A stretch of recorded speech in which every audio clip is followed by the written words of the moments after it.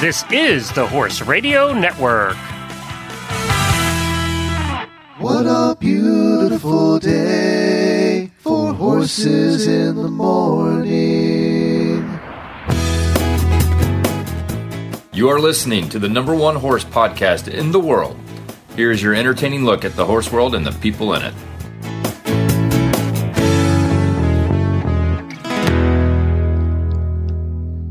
Well, good morning, everybody. I am Glenn the Geek from Ocala, Florida. And I'm Jamie Jennings, and I'm in Norman, Oklahoma. You're listening to Horses in the Morning on the Horse Radio Network for April 13th, episode 2911, brought to you today by State Line Tack. Good morning, horse people. Everybody up, rise and shine. It's a new day. It's Wednesday. Here we go again.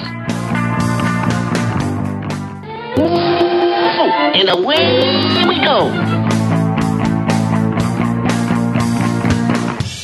Do you remember, Jamie, a couple of weeks ago we talked about on the show the lady from the Ukraine who turned her 5 horses loose because, war was coming and she didn't have a way to get them out of the country, so she turned them loose and hoped for the best? Yes. Well, there was a Facebook update on that yesterday. Apparently, the Russians pulled back enough that she could get back into that area, and she found all 5 of her horses. Wow. They were in 2 different locations, but she managed to locate them all. They were in people's yards. So she's trying to find a way to get them all out and to Poland, but she's working on that now. Obviously, she said, I'm not giving any details where I am, because for obvious reasons. But she did find them. And also, supplies have started arriving. The Ukrainian Equestrian Federation has received trucks of supplies and feed from several countries, including Belgium, UK, Poland, and they're now supplying over 80 stables in the Ukraine. What they're doing is they're moving horses out of the area that's in war, more over toward Poland, and they have some holding centers set up over more toward Poland, apparently 60 to 80 of them, and they're just bringing the horses in there, and that's where they're able to supply them through Poland. They can get supplies out, because bringing them across the border takes about 40 hours for all of the checks and health things and all that stuff that they're still doing. They just open those borders, man. Just let them. It's so difficult to sit here on this side of the country and watch what's going on and not be able to help. It's just paralyzing. I mean, help horses, people, whatever, it's anything. Just, yeah. I mean, I did some things where I was like, I'll just start renting Airbnbs from people. And I did that, Ukrainian Airbnbs like in Kyiv, and I got all my money returned to me. Yeah, because the banks can't. I don't know. I don't know what happened. And then so I did go on to Etsy and start buying some art from people, but they send you the link, so I did go do that. Somebody suggested that, but God, it's just like, so it's just, why, never mind. I want to help. I want to help them. I want our country to help them. The Horse Radio Network donated to the FEI fund, which is the one that is supplying the Ukrainian Equestrian Federation with money. And apparently it's almost $200,000 already.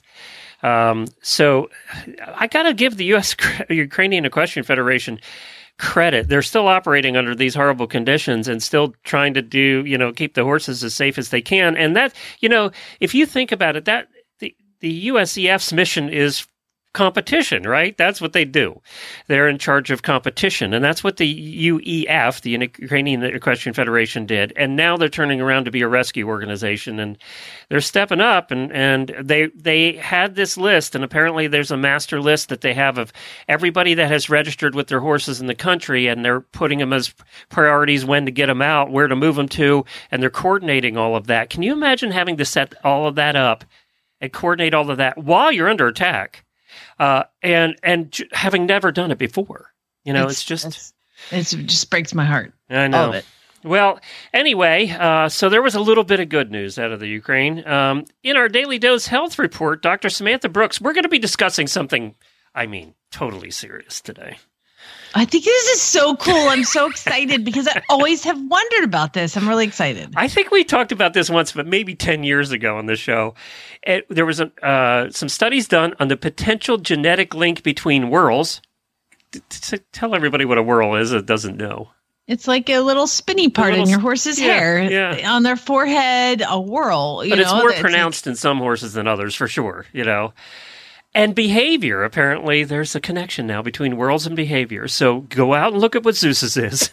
See how pronounced his whorl is. I know, right? I'm going to bring you it's my history time of the month, and I'm going to be bringing you the history of saddles, digging back into ancient times. And we have some mighty weird news coming up as well. So all of that on today's show. The post show, I asked the auditors what they wanted to talk about, and so far the comments have not been helpful. But we'll see what happens by the time. Maybe we'll talk about the comments in the post show. That's what we'll do. But in the meantime, we have some daily winnies to get to.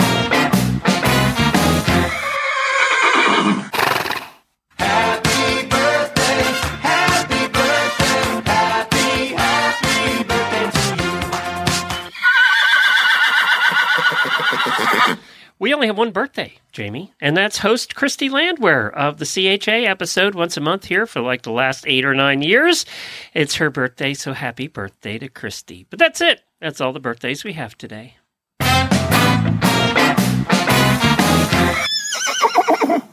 So, truth be told, I was a little late getting up here this morning, Glenn. And I'm going to tell you why. Because we have had, that song, Oklahoma, where the wind comes sweeping down the plain. I was just glad you were still alive this morning, to be honest. Oh my God, the wind. So apparently, the heart's out to everybody south of me and north of me who experienced severe weather last night. What came from the north and came from the south, on the edges of that is wind. Gusting, insane wind. And for the past, it's been a couple weeks, but yesterday and then today were insane. However, I made the great decision that I had some time yesterday because of the wind to go up to Guthrie and pick up 2 new training horses. So there's horses in every nook and cranny of my farm right now, Glenn, because I also had a woman bring her horse in yesterday because she brings it in to use my farrier. So her horse is here, is leaving today.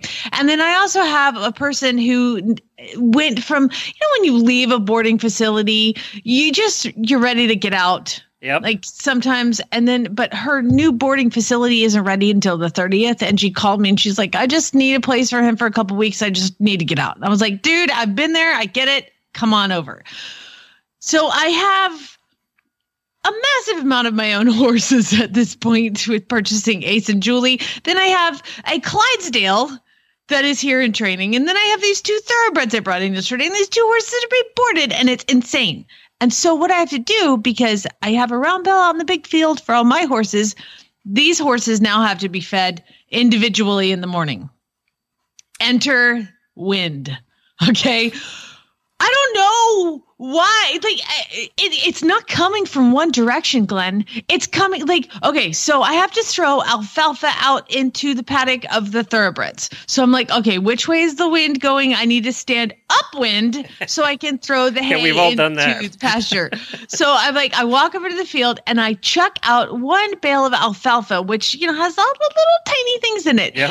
And I throw it out into the field, and for some reason, the good Lord decided to whip that wind back around the other way, and it came right in my face, like bam, in my face, and fell to the ground. So now I'm having to scoop up alfalfa and push it out into the field while I'm blinded and can't see. And I was like, forget it. So I'm going to the other side. I have to go through the barn, around the other side, to around the paddock to throw in the other flick of hay. And I walk around there, I throw in another flick of hay, bam, right in the face. I was like, wait, it was just windy on the other side.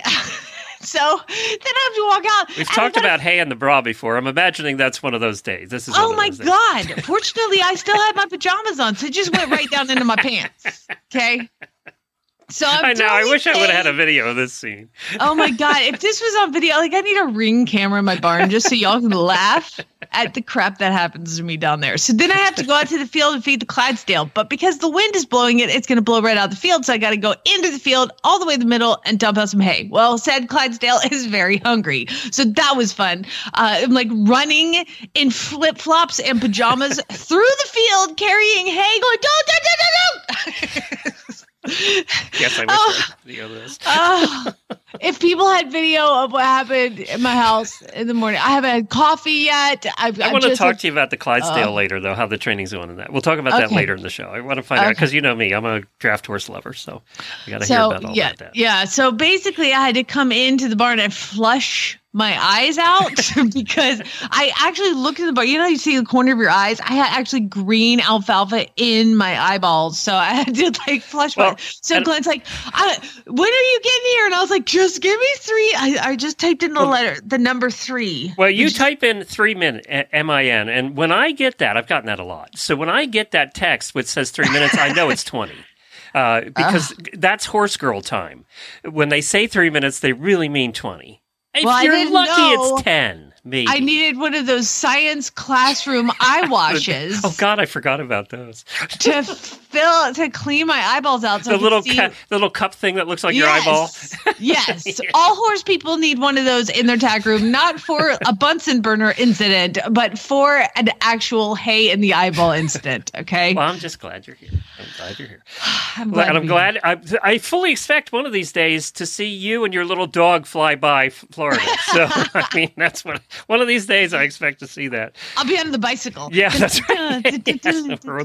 Or the broom handle, one or the other. She's going to be coming by.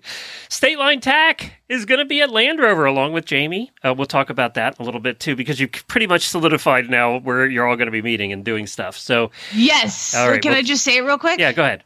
Okay, so Open Barn and Barbecue is at New Vocations on Friday night. $30, you get drink tickets, and there's like a band, and there's a whole, like, Rosie and Pravnik's going to be doing a demo. It's going to be awesome. And it all supports the New Vocation horses.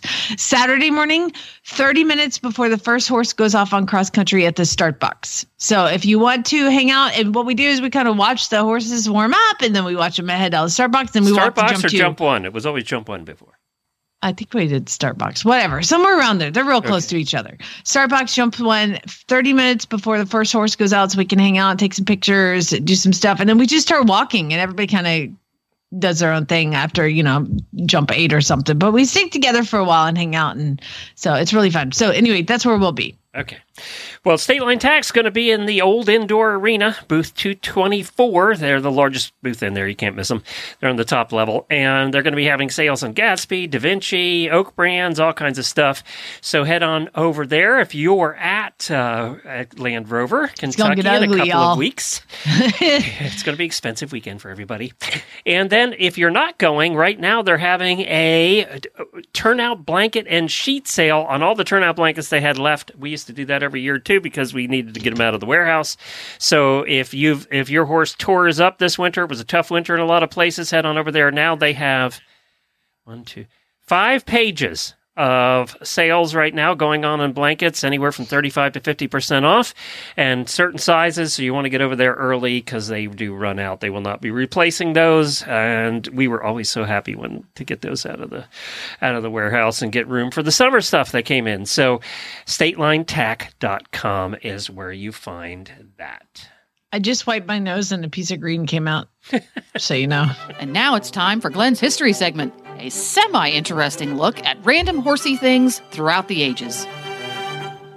Thank you, Jennifer. So we're today going to be talking about the history of saddles. So we think horses were domesticated between 6,000 and 4,000 BC. Nobody's quite sure. They weren't writing a lot of things down back then. But cave drawings, that's pretty much what we got. That's what we had. But we know that humans rode bareback for thousands of years after they were domesticated. And the furthest documented saddles were probably fringed pieces of cloth that started showing up around 700 BC. And they started showing up in these drawings that we had in the Middle East. And that was all it was a piece of cloth. So basically, instead of riding bareback, they said, hey, let's put a piece of cloth in there, maybe it'd be more comfortable. So they did that. But like with anything else with humans, they had to add things to the pieces of cloth. So they would add gold and jewels and elaborate details, and that was basically to show off their status. They invented equestrian tack bling. That's right. That's right. And it was to show off how rich you were and all of that stuff. So also warriors back then would put bling on their saddle pads. Let's call them saddle cloths. They would put bling on it basically to show off how cool they were. So, and there's I want to pause real quick because you're skipping ahead. I want to think let's just all think about the first human that saw a horse and was like, I'm going to ride that. You've got a wild horse and you've got a human that's never ridden. How did they get anything done? Well, not only am I going to gentle it, I'm going to teach myself to ride on the horse. On the horse, right. That has never had a rider. Yeah, we don't have bridles and bits and saddles and things back then, so you have that problem too. So, in a tomb found in Siberia, dated 600 BC, they found a saddle cover that was intricately decorated with animal motifs made from leather, felt, hair, and gold. And that was the first evidence that they had of these saddle pads or these saddle cloths was out of a tomb in Siberia. And it was well preserved because it was Siberia, it was freezing cold, so it was well preserved. Wow. Nomads were the first to design a saddle with a frame and make it more solid by adding details. So they added a girth, a pommel, and a cantle, leather thongs, a crupper, a breastplate. Stirrups? No stirrups yet. And that is believed to be from about 500 BC, as best they could tell. Several others followed suit, each and everyone developing their own type of kind of saddle. The Han Dynasty in China around 200 BC were the first to design a model that were made of a material covering the wood frame. So they were riding on these basically wood frames and wooden saddles before that. And then I want my horses to stop complaining about saddle fit. Okay. Yeah, exactly. So the Chinese went, oh, that's not comfortable. Let's put some leather on it. And that's basically, or material. It wasn't even made necessarily leather. It could have been cloth, padded cloth. At the same time, 200 BC now we're talking about, the Romans were over there, and they were the first ones to create a four-horn saddle. Now, have you ever seen a four-horn saddle? I use one on the daily one. It had a horn basically in all four corners. And that was solidified with wood as well. And that saddle greatly improved comfort for both horse and rider because it distributed the rider's weight instead of having the person's seat bones digging the horse's back, and they were able to balance better, but still no stirrups. Don't jump. I got an interesting story about that too. So it was called the Roman cavalry saddle, and it had no stirrups. So it had the four horns and the four corners, and you could hold on, or you could ride without any hands at all, which let your hands free for shield and sword and spear and javelins and all the stuff the Romans used to kill people. If you became unseated, they would train. It was hard to get on. Think about there's four large pommels in each corner. How do you get on the thing?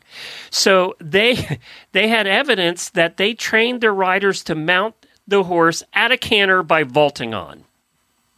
So There you go. You had to be in pretty good shape to do that. I imagine the Roman soldiers were in pretty good shape. So most of the other major developments came during the Middle Ages. Since the need for comfort during war, that's what really guided a lot of these developments, in the Middle Ages, you had armor coming in. Armor was heavy. The average armor for a soldier who was fully armored was 80 to 120 pounds, in addition to the weight of the soldier. That's the reason they would jack you up on a crane and drop you onto the horse because you couldn't get on otherwise. So all of that weight, they needed something to balance. And so they had a higher cantle and a pommel. So that allowed the rider to be more secure in the seat, and it had a stronger wooden frame that could carry the heavier weight. But remember, we think about these old knights being on big horses. As we learned recently on the show, that wasn't the case. They were on average-sized horses. They weren't on the big draft horses back then. So can you imagine? We talk about horses carrying a lot of weight now. Now to the stirrups. The earliest known use of stirrups is 200 BC, and they were small loops of material attached to the saddles, and they only fit your big toe. And that was invented in India and was likely made of leather. And they found on a painting on a seal in a tomb in India, the image of a rider using one of these. So that's how they kind of know that these were, but only your big toe went through it. Now, why somebody didn't go, well, we could make it a little bigger, and I could put my foot through it. I don't know. I don't know why that didn't happen. Wow. In China, another artifact was found in the Jin Dynasty tomb, and that was in 302 after AD, and it was of a single stirrup. So they actually found a stirrup. That was the first recorded stirrup found in a tomb, and that was in 302, again, the Chinese. The first recorded mention of stirrups was in 580, and that was in the Byzantine military manual mentioned stirrups. So they really came into use in the 300 to 500s after Christ's death. And then the stirrup is credited, this is the last thing, it's credited for the reason that Genghis Khan took over the world. They really give that to the stirrup. And that was in around 1206. And Genghis Khan claimed the largest land empire under his rule, and many historians believed that the power of the cavalry was due to the technological breakthrough, and that was metal stirrups. He was the first one recorded to use metal stirrups, and for your whole foot, not just your toe. And he had the best, they say to probably today, the best cavalry ever in the history of the world was Genghis Khan. He had archers, and he had all of the units were broken out. And if you've ever watched, what was that TV show? It was about Genghis Khan. We talked about it a long time ago. I think it was called Genghis Khan. No, it was Marco Polo. That's what it was called, because it was about Marco Polo's visiting Genghis Khan. But that really showed that in that movie, all of the cavalries and things that he had, and the reason he was able to take over most of the world at that time. So there you go. What I'm going to do in future history segments is I'm going to talk about the history of the English saddle and the Western saddle and how they got started. Ooh. But there is your history of how saddles began. But you're right. Imagine riding back then. First of all, you had loincloths and not much else. So you had that problem. And then you just decide to ride one of these horses. By the way, before riding them, they pretty much, ate them. That's what they were doing with horses. So from what I read. So they finally figured out, hey, instead of eating them, let's see if we can do something more useful with them. So there you go. The history of saddles. I love it.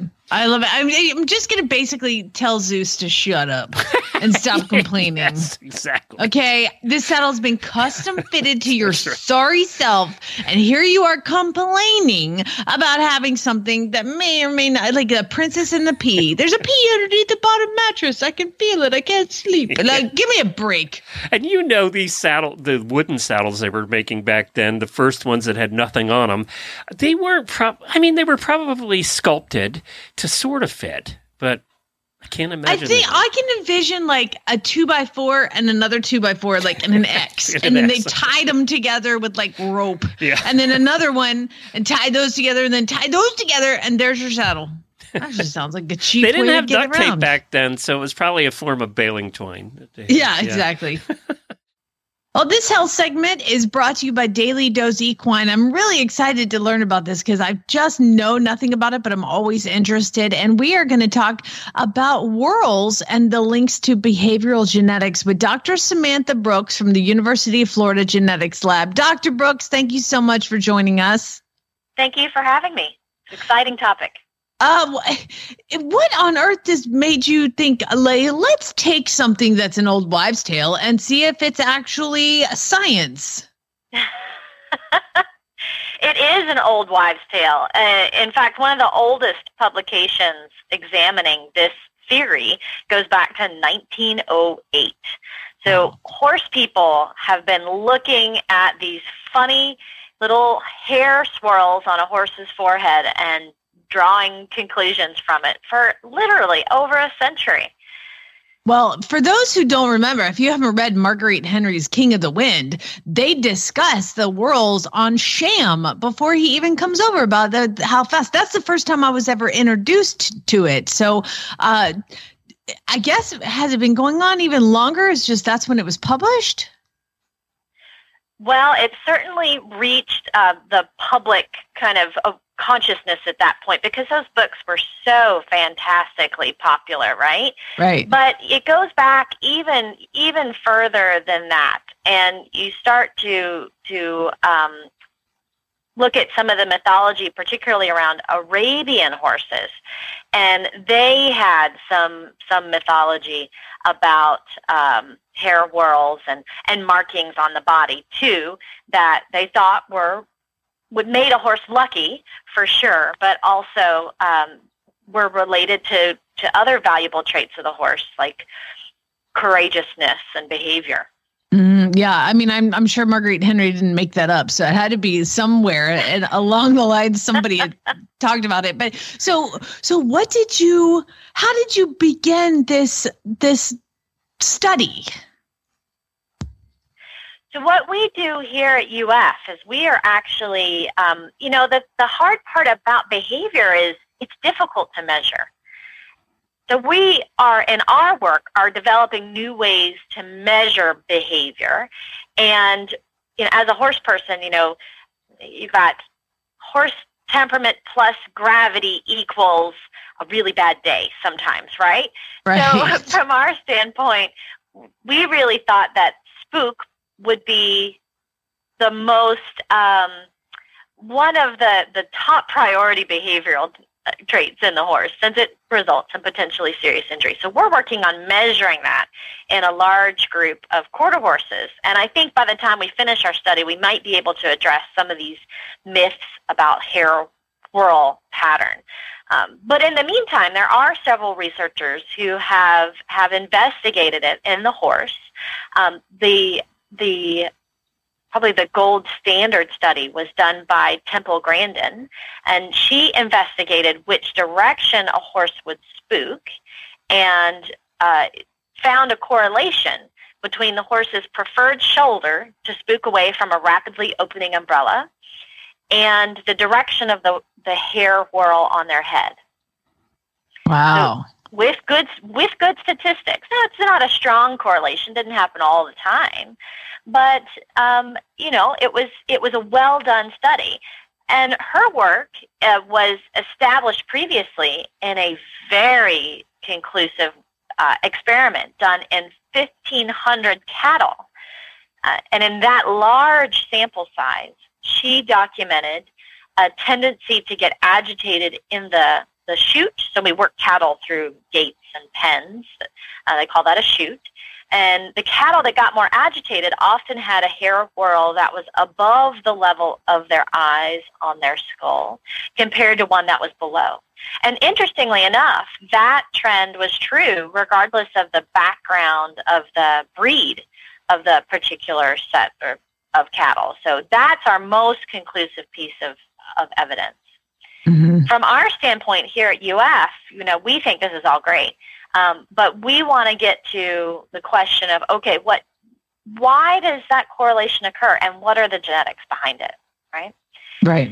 So in biology, the hypothesis that kind of gives this kernel of truth to this myth that's been around for centuries has to do with the very, very early stages of embryonic development. So you start out as an egg, right? Right. And then the magic happens, and that egg starts to divide, and 2 cells become 4, and 4 become 8, right? So we're going all the way back to the beginning here. And at some point, as those cells divide, they need to get from that circular shape into the shape of an embryo. And they have to have just the right layers of cell types in that embryo in order for everything to work the way it should. And some cells, like skin cells, will come from one cell type, and other cells come from another. So the organization at that level is critical and influences a lot of traits later on in development. So that embryo that's a circle or a sphere eventually kind of flattens out, and ironically enough, curls around into a taco shape, and from the taco shape merges those top edges and becomes a tube. We call that the neural tube. And lots of interesting cell types and cell organization are a result of that tube formation. The cells at the top of that taco become something called the neural crest, and they're important for all sorts of traits, including one of my other favorite topics, pigmentation. So all the pigment on your body and on your horse's body come from a set of cells in that neural crest that start in that tiny little embryo at the top of that taco shape and then migrate out across the body. So the hypothesis here is that subtle changes in the organization of those cell types might be visible in the direction of a hair whorl. Did the taco fold left to right or right to left? And does that change? Can you see that in the hair whorl, but does that also influence the arrangement of cell types in, say, the brain. Oh my God, my mind is blown. I have so many questions. First of all, all right. So for now, this is my third attempt to create a black colt out of my chestnut mare, third black stallion. I've bred her too. And so far I've had a chestnut and a bay. This next one is due in about a month. Is there any way I can affect pigmentation of said baby? Well, that's a good question. And there's a whole other connection between color and behavior, in that chestnut gene in people, when it's altered, it changes the way they perceive pain and the depth of alleviation of pain that they get from some opioid analgesic drugs. So there's Wait a minute. So redheads react differently, is what you're saying? They do. And they had some very interesting studies where they do all sorts of crazy things, like they study volunteers, and they give them a very mild electrical shock on their shins. And they rate sign the pain. me up. I know, right? Well, you're a college student. They probably got some ramen noodles and some pocket money for it. Who knows, right?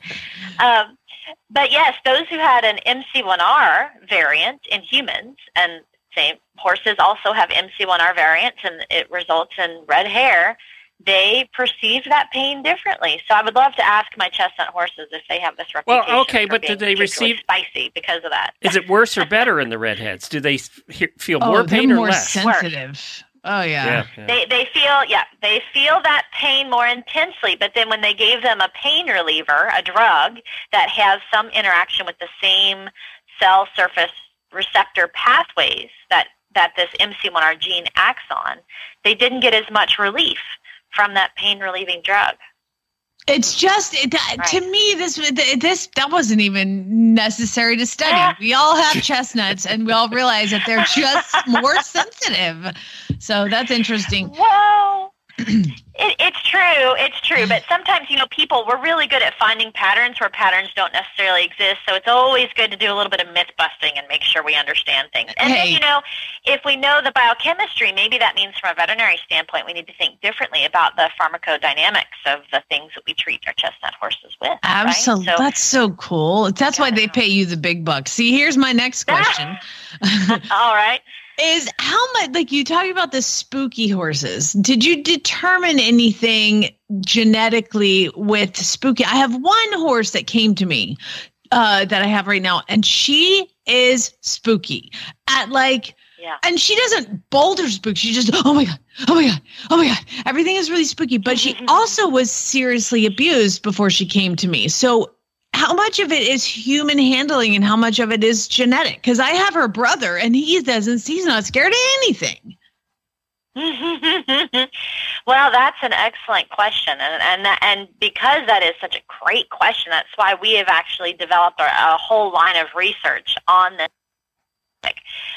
So some of these hair whorl publications, they're trying to get at that idea that if hair whorls are genetic and behavior is genetic, and they're both related to the organization of cells in early development, does that mean that we can learn more about the genetics of behavior from this easy-to-observe surface trait? And the research so far to date, it really is pretty much a mixed bag.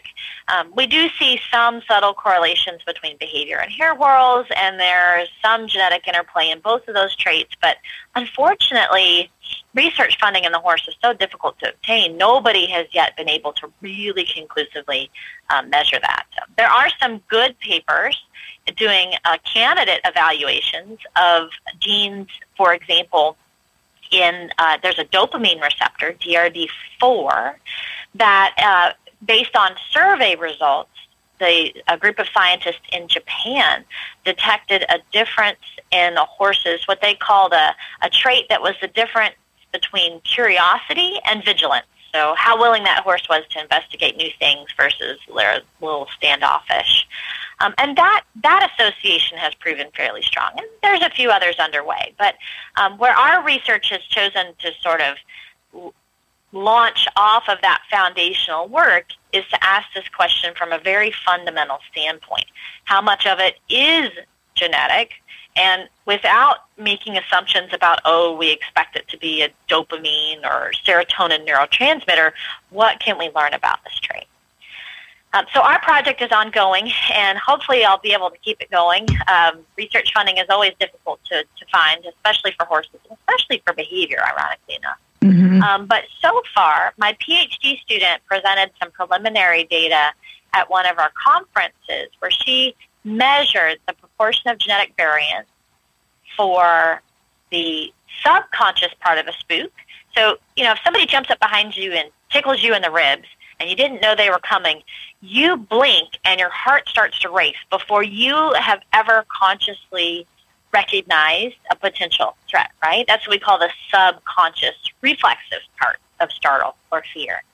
But then after that, you make a conscious decision that's based a little bit on the context of the environment and your learned behaviors, your history of life experiences, that's going to determine whether you go to that sort of classical fight or flight response. So do you run away or do you turn around and punch that person in the face? Yeah, you're describing me. I am very spooky, and then once I get spooked, I get angry. So my flight turns to fight. So that might be genetic as well. I scared my wife once and got hit. I wasn't doing that again. So Yeah, there you go. Life experience. Yeah. That's interesting. Now he knows. So we're doing the forehead studies. Like my Andalusian has a swirl behind almost where the girth goes on the left side of his body. And somebody said that was where the placenta maybe was attached. And that he's never going to be good to the left because of that swirl. Is all that garbage, or are you working on that?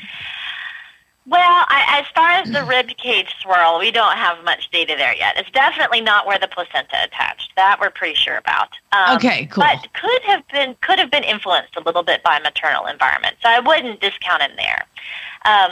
Our preliminary data shows that the proportion of genetics that influences that reflexive spookiness, the part that's subconscious that we detect primarily in looking at their heart rate, is as much as 60% due to genes. So almost 2/3 genetic and 1/3 due to other things like environment. How crazy. Again, I have siblings, and if you ever need a study, I got a sibling set here, and one is the chillest and non-spooky thing in the world, and the other one is like, oh my God, everything's going to kill me. So if you ever need help, let me know. I'll have a big pot of horses for you to choose from out here in Oklahoma. Oh, absolutely. Sounds like a fantastic idea. I love sibling sets, right? But you can imagine if that initial spookiness is controlled just by a couple of genes, then it starts to sort out in a very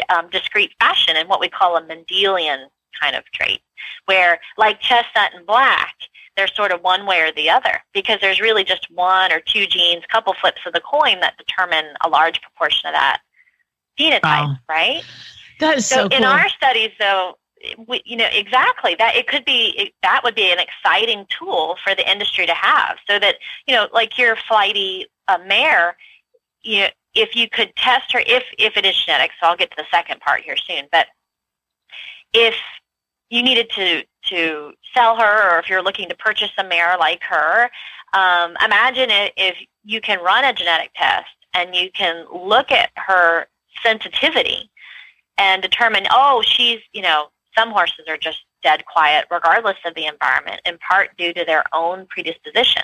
And the dead quiet ones, maybe you purchase for the 4-H'er or the new rider, but the more sensitive ones are probably preferred by professionals or folks who are working in some high action disciplines like cutting and cow horses and barrel racing, things like that. So I think these traits still circulate in the horse population because we value them for different things. Holstein cattle, pretty uniform, in terms of, at least compared to horses, they're pretty uniform in their behavior because we've selected them for one specific direction, one specific prototype. But horses, we all like them for different reasons. So, well, the thing about Holstein cattle is saddle fit is super difficult. So It is pretty tough, right? Well, it's hard to also get them to telling take them that apart. right canter lead as they come into the parlor. Exactly. Well, where can people, we've run out of time, but I could talk to you about this for hours. Where can people go and find this article and learn more about you and what you do? Right. So our work is still ongoing, but we do have a couple papers published on coat color. And actually, we did find a small association between behavior and that black color that you're after. Actually, we were looking in Tennessee walking horses, but our black horses, particularly the black mares, were more independent. And so there you go. Maybe you're I love after it. black coat Girl color power. for a good reason, but exactly, right?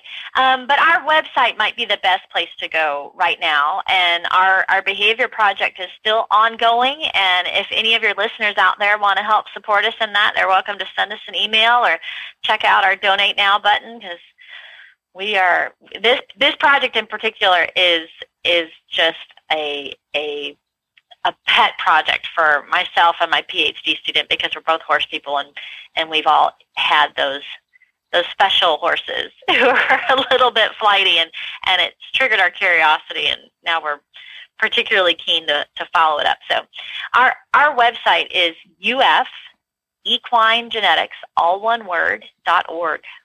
Fantastic. Dr. Brooks, thank you so much for being on. We appreciate it. Absolutely, absolutely.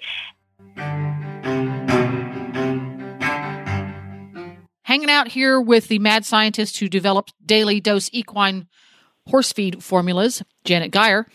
And you might wonder, whenever I get my horse feed delivered to my door in Maryland or Texas or California or Missouri, am I getting the same horse feed? And the answer is? The answer is that it is always the same formula, always the same horse feed. We don't change ingredients. We are a fixed formula feed mill. So one of our auditors named April from Texas, who we both met and spent some time with, Love her. had gotten a couple of draft horses who apparently are like Mutt and Jeff. They're completely different. One of them's being a Zeus. Apparently the Percheron is escaping all the time. But she sent the other one, the Clydesdale, up to you for training. And how's that going? You're enjoying having an 18-hander around? Or? Oh my gosh. Let me tell you something. I thank God every day that my assistant is 6'4", because I don't know how I can do this. She's huge. And I must admit, in the world of being 5'2", she scared me a little bit at first, because she's a little bit, when she got here, she was a little bit like, well, let's start with her head is bigger than your whole body. So it is. She's just massive. But now that she's settled down and everything, she is a big puppy dog. I just adore her. She's doing great. First day was join up, she's not one that can canter around for 20 minutes in the round pen, like our join ups, we just send her out at a trot. They just trot, and so the trot is kind of her go-to. So she came to me, she's a driving Clydesdale, but April wants to make her a riding Clydesdale, along with the driving. So to get her backed, I was like, that should be fairly easy. What I didn't realize, Glenn, was that when I would get close to her body with an object, she would be very scared of it. And what we realized is that she's had blinders on. Mm-hmm. So when anything got close, it just disappeared. So it's been a bit of a project to get things close and touching her body without her flinching, because her skin twitches, just twitch. But she's a very sweet mare that she doesn't act out. You could just tell she's scared. So we've worked on that. Barrett and I, Fernboy and I, have worked on it quite a bit. And yesterday I was able to get a flag all over her body, not just one of those little baby flags. My friend in Wales sent me a huge Welsh flag because she uses it to train. And I was like, that's not fair. That's so cool. I wish I had one of those. And I got one in the mail. And I was like, challenge accepted. They have cool flags too. And they're awesome. She calls it the Flappy Dragon. So it's got a big dragon on it. And I've got it all over her. On day 3, we were able to get a rider up. Day 2, she wore Buck the Bear. So it's really progressing really quickly. And now that she's settled down after join up, she's like, okay, we're all friends. I'm really pleased with how things are going. If it was not 700-mile-an-hour wind out there, I'd have ridden her already today, but we'll see. I think it's supposed to calm down this afternoon, so I'll do some more with her. Are you using a full-size stepladder to get on? So Farm Boy actually said, he goes, this is the first horse I've ever actually needed a mounting block for. He's used to those quarter horses. They're the 15.5-hand quarter horses. He's been riding Zeus for me. He's like, finally, a normal size horse around here. And I'm like, he's the little one. He's 15.1. He's the little one.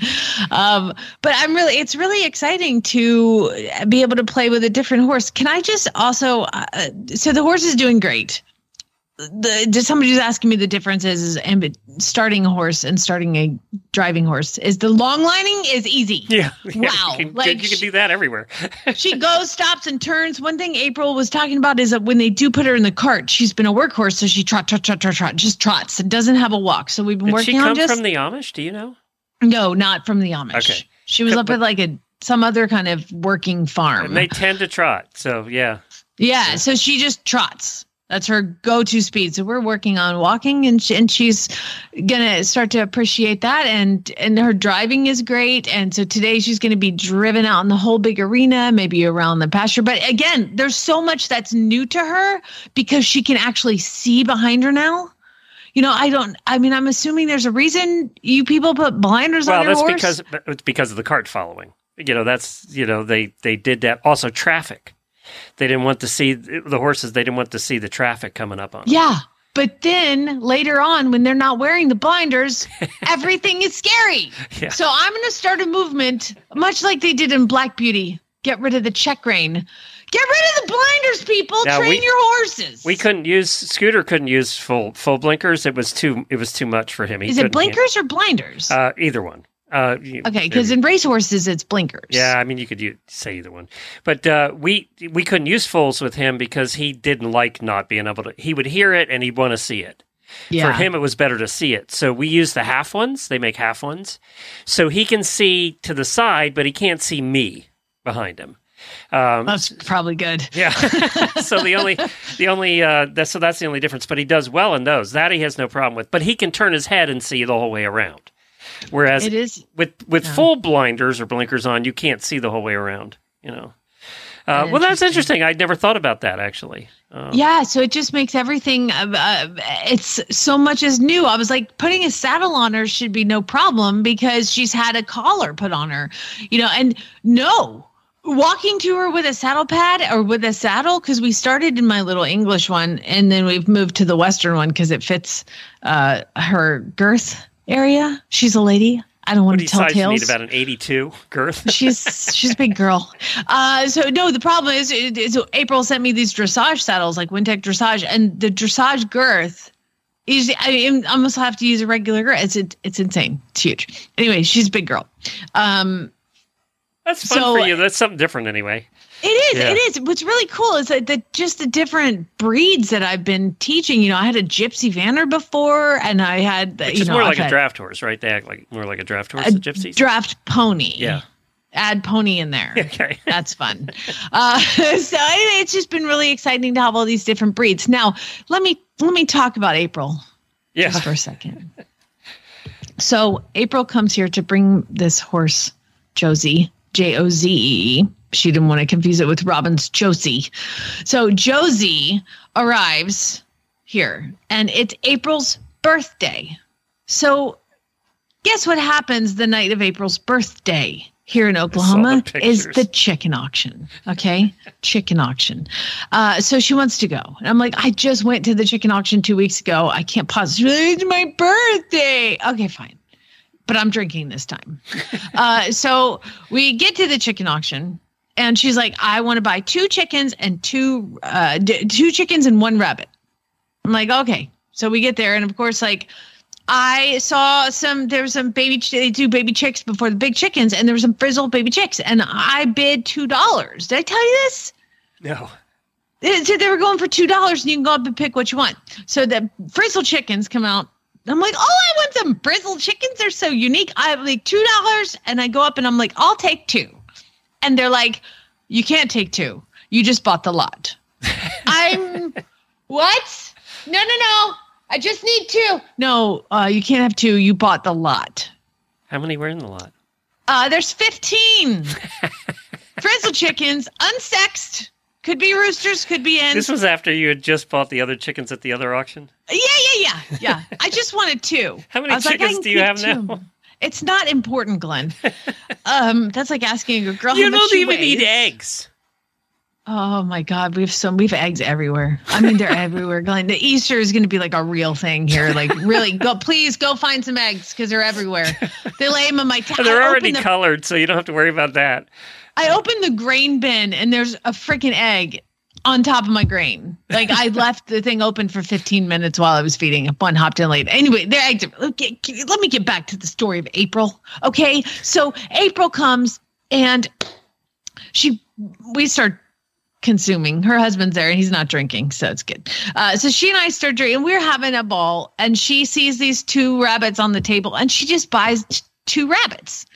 Now, at this point, I have 15 frizzle chickens and other things, because then when you drink, things get really cute. Yeah, see, that was a bad idea. I can figure it out. Yeah, terrible. But she buys these 2 rabbits.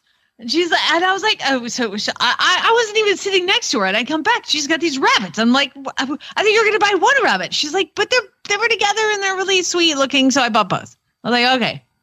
So she comes back to my house. She's got a hotel room for the night, so she leaves all of her things that she's purchased in my garage. Next morning, Lucas comes down. Let's see what you got, Mama. I want to see the chicks, because at this point I'm like, I have 15 frizzle chickens. Like, so she come down and he's looking at the chicks and he goes, oh my God, there's rabbits. And I'm like, yes, they're not ours. They belong to April. So April's going to take those rabbits home. April comes. Oh my God, April, I love your rabbits. The gray one is so cute. She goes, you can have it. I'm like, no. Excuse me?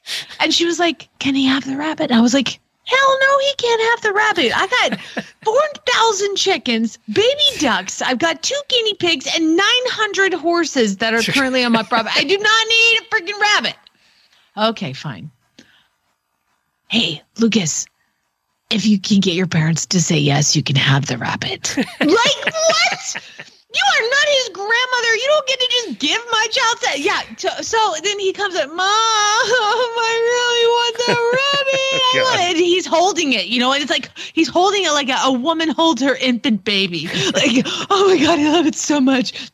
And April's like, how's it going, Lucas? Did you get it? I'm like, April, get out of the car, go home. Oh my God, take the rabbit. So Lucas says, Mom, I've got to talk Dad into this because he knows I'm a sucker. I've already pet the rabbit. I love the rabbit, but I don't want to take care of the rabbit. So all this happens.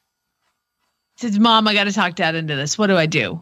And I said, dude, I mean, I don't really want you to have the rabbit, but if you're going to talk to Dad, you need to name the rabbit something Daddy likes. I'm like, have you learned nothing from me, child? So he walks up to Daddy and he goes, Daddy, but Viper needs a home. Do you know what Viper is? That's what they call F-16s. My kid is a freaking genius. So that's funny. Guess what we have now? Viper the rabbit. Rabbit, yeah. I saw lots of pictures. He seems to be spending a great deal of time with the rabbit. Oh, yeah, because I told him if he doesn't, when Josie gets picked up, the rabbit goes home. So you got a couple of weeks yet. Hopefully. Yeah, exactly. You better prove your love. But actually, I love the rabbit. It's so sweet. And actually, now I've read that rabbits need company, so I'm in the market for like another tiny bunny for me. Because Viper needs a friend. I think I better do this or you're going to end up with more animals. Time to learn why some days you're embarrassed to be part of the human race. In Jamie's Weird News. That was probably post-show worthy discussion. I didn't mean to go off on that, but yes, now I have a damn rabbit. Anyway, these are weird news stories. When we come out to visit you, you know that we're going to make you go to the auction. And it isn't for the animals. I saw your pictures. I want to watch the people at that auction. Oh my God, it's amazing. It is amazing. I don't know how everybody's not drinking. It's crazy. There are like barefoot children running around. I'm like, it's like midnight on a school. I just want to go for people watching. That's fine. Hopefully it's not happening. We'll bring our alcohol and we'll go watch people. I think that'd be great. Weird news is it's a segment where, if you see something in the news and you're like, oh, that's really weird. That is what you do is you take that link and you email it to Jamie@horseradionetwork.com with weird news in the subject line, like all these people did. Are you ready? This couple weeks I'm ready. worth. Let's do it. Alicia, Tamara, Laura, Cynthia, Allie, Glenn, that's you, Andrew, Aaron, thanks for clarifying. Jenny, Brooklyn. Hold on, I've got a couple more. So all of these people saw weird news stories and sent them to me. We got one from, did I say Amy? I've got Cynthia. There's a lot of them. So here's the deal. I am not obviously going to get to all of them, but I'm saving them because y'all sent me some really good ones. But right now, Glenn, here's the sad part of this whole thing. Do you know where we're not going this entire Florida? time? Not going to Florida. Hey, we win this week. Oklahoma. We win. We're going to each side of our country, and then we're going to go to other countries. First of all, we're going to start out in Los Angeles because the Los Angeles Fire Department was called out to a 4-story apartment building. We need you. Fire department shows up. What seems to be the problem, ma'am? I'm stuck in the trash chute. Do what? Yes. At 8:12 p.m. on Tuesday evening, a woman somebody called 911 because a woman had fallen 20 feet down into the trash chute from the roof of the building and was then trapped. So let's think about this. She's walking around the roof. There's a chute, probably not open. She opens this thing and gets in and starts falling down this trash chute. Rescue crews assessed whether they could best reach her from the roof or the basement or breach the wall of the building. They finally decided to use a rope system, secured the roof, attach a harness, and lower gently to safety. So she goes all the way down the trash chute, down to presumably the trash pile. What is the one question that you have after I've told you that story? Why was she on the roof? The last sentence of this story is 2 sentences. The woman has not been identified, but NBC Los Angeles reported she is 40 years old. It is not known how she fell into the chute. Then what kind of journalist are you? Yeah, that's the question. That is the only question I had about this whole dang story. Apparently, this is not the first woman to ever fall in a trash chute or human to fall into a trash chute. Did you wonder also why there was a trash chute on the roof? I didn't, but now I do. And what was she doing on the roof? Exactly. There's another question. Again, nobody found out the actual important information, which is who you're supposed to journalist, who, what, when, where, why, how. Right. And there's many unanswered questions, but that's LA. Definitely. Now, hit it again. We're going to go to Rhode Island, Providence, Rhode Island. A woman is speaking out after she experienced a terrifying home invasion that, yes, was also caught on camera. She's like a Ring doorbell thing. And Krista Brown, she works the overnight shift. Doesn't say what she does, but it's not important. She works the overnight shift. And so she went home Monday and went to bed and was taking a nap. And apparently she had people in her house, like her son was taking out the trash and then, but she's asleep.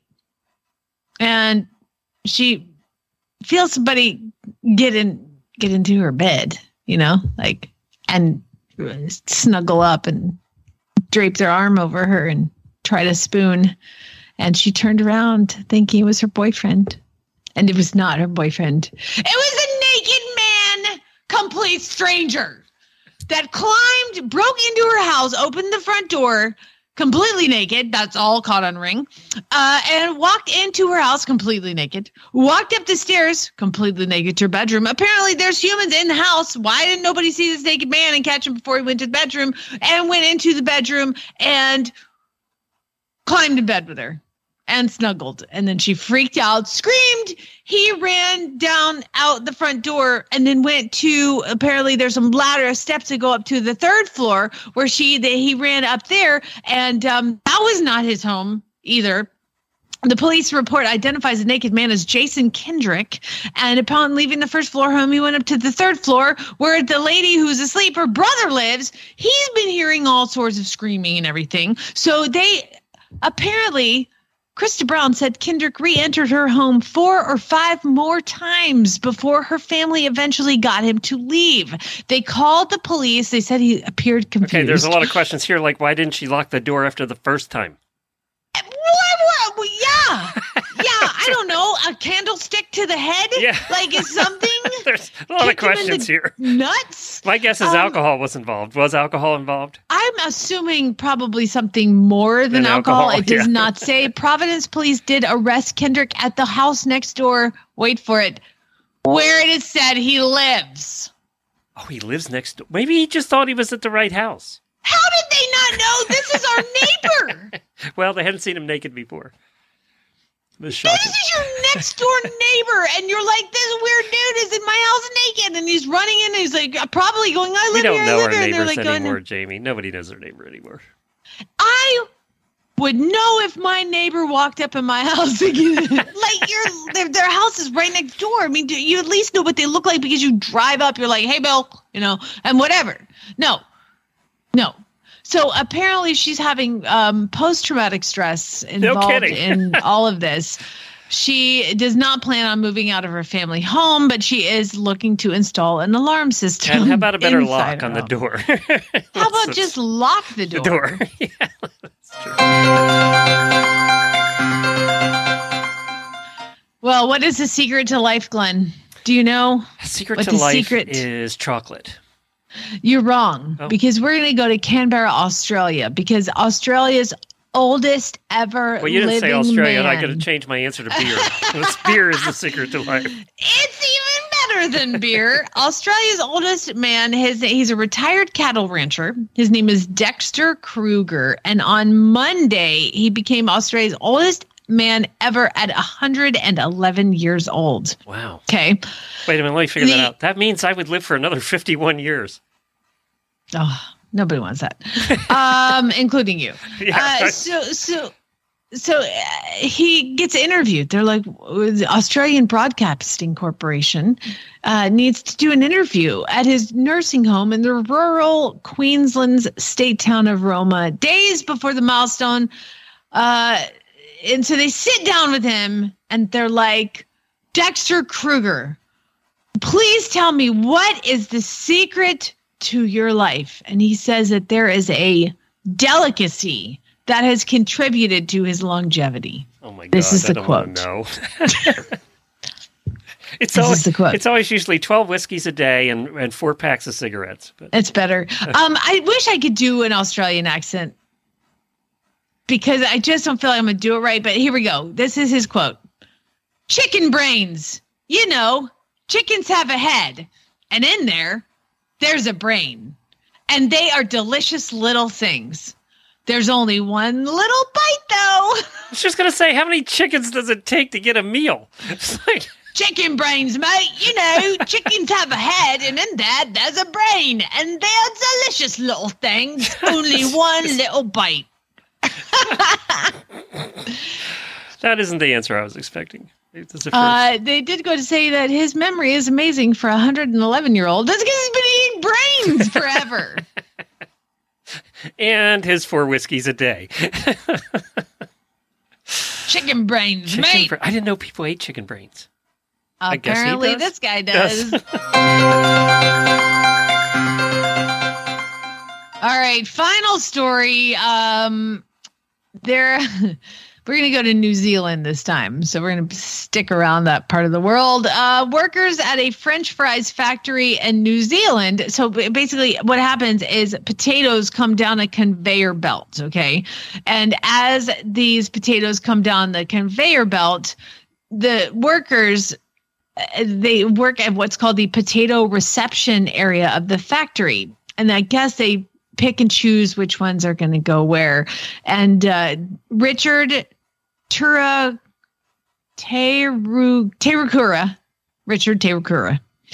found a very muddy potato. So he said, it looked very much like a muddy potato. And the guys were really calm and collected. They reacted in an extremely professional manner because the worker picked up the muddy potato and was like, what is this? We need to clean it off. So he walks over to the sink and he starts to clean off the mud of the potato. And it's a grenade. I was going to guess a grenade. Oh, my God. It's a grenade. A real one? Police were called to the factory and they summoned the New Zealand Defense Forces Explosive Ordnance Disposal Team. That's a thing. Well, you know what? If it didn't blow up when he was washing it, it probably wasn't going to blow up. Probably going to get. They determined the bomb squad determined it was a Mills bomb, a hand grenade common during World War II. They then X-rayed the grenade and found it to be non-explosive, likely used for training purposes. However, they did keep it, and the potato factory. The main guy of the potato factory, he says he's hoping the police will return the grenade to the company so it can be displayed in the factory's, quote, trophy room. Yeah, why does a potato factory have a trophy room? Well, they probably sponsor baseball teams. Like, this potato factory sponsorship got our little league team uniforms. That's funny. Anyway, that's it for the weird news. I've got so many more that we just didn't have time for. By the way, we wouldn't have done the story if it had blown up and he had been in 20 pieces. We wouldn't have done the story. Glenn won't let me do deaths. No, so the one death. person that sent me a really funny but not funny death story, he won't let me do those. No death stories. Auditors, hang on. We're going to review the list of things that you wanted us to talk about today. And we're going to talk about how ridiculous they are. So we're going to do that in the post-show. But before you go today, I have a quote for you. And this has been going around. And I just loved it. It's Boyd Martin. And I love this. Yes. It's so good. And we'll leave you with this today. And this is Boyd Martin, the Olympic inventor, said this. If you're not worried or nervous about something you've worked hard on, there's something wrong with you. It's a privilege to do something that makes you feel that way. If you're attempting to do something that scares the hell out of you, that means you're trying to do something with your life. So Amen, brother. Leave you with that today. And we have Mary and Jennifer tomorrow for a training episode, and then we'll be back. So if it's really bad ads on Friday, get your ads into Jennifer at horseradionetwork.com. Spay and neuter gal, everybody.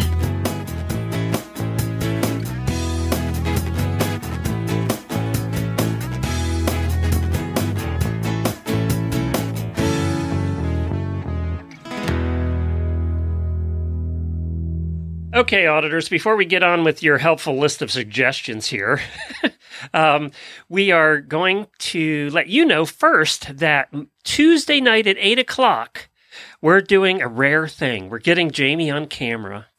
And she's going to be on camera with Monty, and she has a whole bunch of questions that Monty's going to answer live on Facebook. So we'll be on the Monty page, we'll be on the Auditor page, we'll be on the Horse Radio Network pages, but that's right. I think we did this once before during COVID, but that might be the only time we've ever done it. And also in that same vein, if you guys have questions for Monty, let me know. I'll put up a post in the Auditors page. Okay, and she'll be asking Monty the questions live in person. Yep. And we'll post that audio on the Horsemanship Radio podcast and also on Horses in the Morning, too. We'll take it and put it out in case you missed the live. We'll actually put the post out as a special episode. So this morning I asked, what do you want Jamie and I to discuss in the post show today? And I haven't seen these. So. All right. Well, they were very helpful. So Flossie said something stupid funny.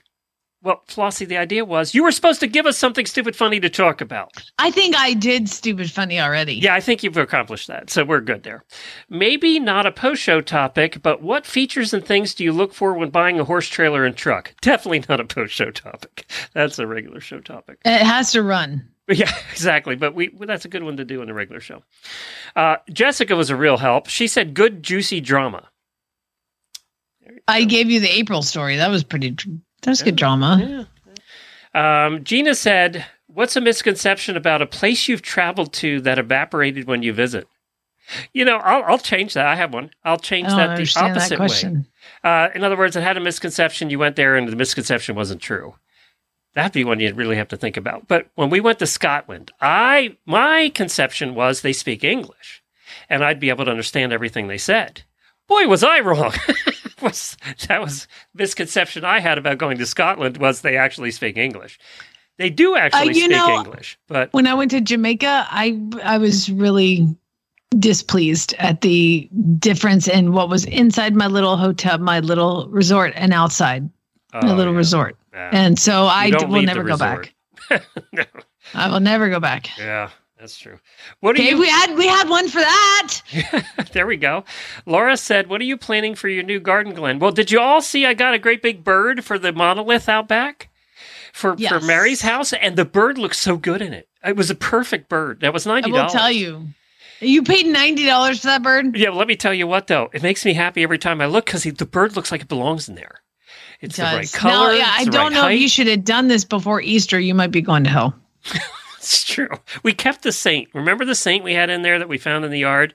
We got rid of all the creepy cherubs, but we kept the saint because I thought that we would go to hell. So it's still out in the backyard. And yes, I have been working on the backyard, and yes, I have been getting in trouble for spending too much money on plants. So there you go.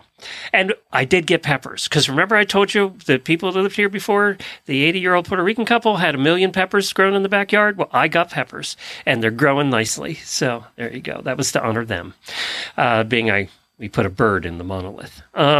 What are you planning? Jennifer asked, can you okay, let's forget that one. Paige asked, anything Jamie can be furious or cuss about? You got to give me something to talk about. I just told you about the rabbit. That kind of that was post-show stuff. I probably shouldn't have done all that on the regular show. I think it was funny, though. It was funny. I can't find my mouse. Speaking of, I got to go feed my rabbit. That's right. My mouse died and I can't move the thing. So one more. Marie says more TV shows since the last one. Last recommendation was so great. Okay. Yeah. One. A new one. So Lucas and I have been watching we're gonna go back to Ghosts. Lucas and I have been watching the American version of Ghosts, but there's a British version. Yeah. So Chad was home. He finally the regular Ghost. Oh, we love it. Love you it. Tried the British one because we haven't tried that yet. So last night, I'm trying to tell you. Last night, Chad's home and he's like, "What are you guys watching on TV?" We're like, "Well, we're on like episode 10 of Ghost. So why don't we start the British one together?" And so I was like, "Great idea." So we started the British one. I had to turn it off. Dirty? I had to turn it off. It was way too fucking scary. Scary? Oh, they did it more like Ghost. Scary! It was scary! Those people in the basement, oh my God. And then there was like a little girl, and then there's the guy. I can't do people with their heads cut off. And that guy was a major player in the British version. And I'm like, I can't see. Did you notice that they only did that once with him in this version? Yes, and I much appreciated that because I don't do. And you're right. So the people in the basement could be scary. Now here they make them kind of funny, but they're pretty terrifying in the British. I don't know. I just everything was really scary. There was like a little girl that came out. Oh my God, it was terrifying. Oh, you can't have dead ghost kids. That's that's. And she was singing a song to be. They were trying to haunt people. No, too scary. And I'm sure it's meant to be funny. British people are funny, but I'm not. I don't do scary at all. It was too scary. So we got about halfway through, and I was like, "Lucas, do you like this?" He was like, "Not really." And I was like, "It's kind of scary." And he goes, "So they definitely Americanized the American version." Oh yeah. Made it Jamie friendly. So that's a TV show. So Ghosts is kind of what we're watching. I finished The Tinder Swindler. What's that? It's about a bunch of girls. Documentary. It gave money to a guy on Tinder. So I'll tell you what we'll do. I don't know if do you have any of these, but we have some. I have a bunch of people I follow and I've really gotten to watch on YouTube, regular YouTubers that are kind of fun. So I'll make a list of YouTubers and maybe we'll do that in a post show one day. Okay, because I watch YouTubers too, but usually they're playing video games and talking to children. And I got to go because my mouse died and I can't even shut the recorder off. So I need a new battery. But the problem is I don't know where the batteries are. I don't unpack those yet. There might be no show today because I can't turn the thing off. All right. Thanks, everybody. All right. Bye. Hang on, Jamie. I got to talk to you, though.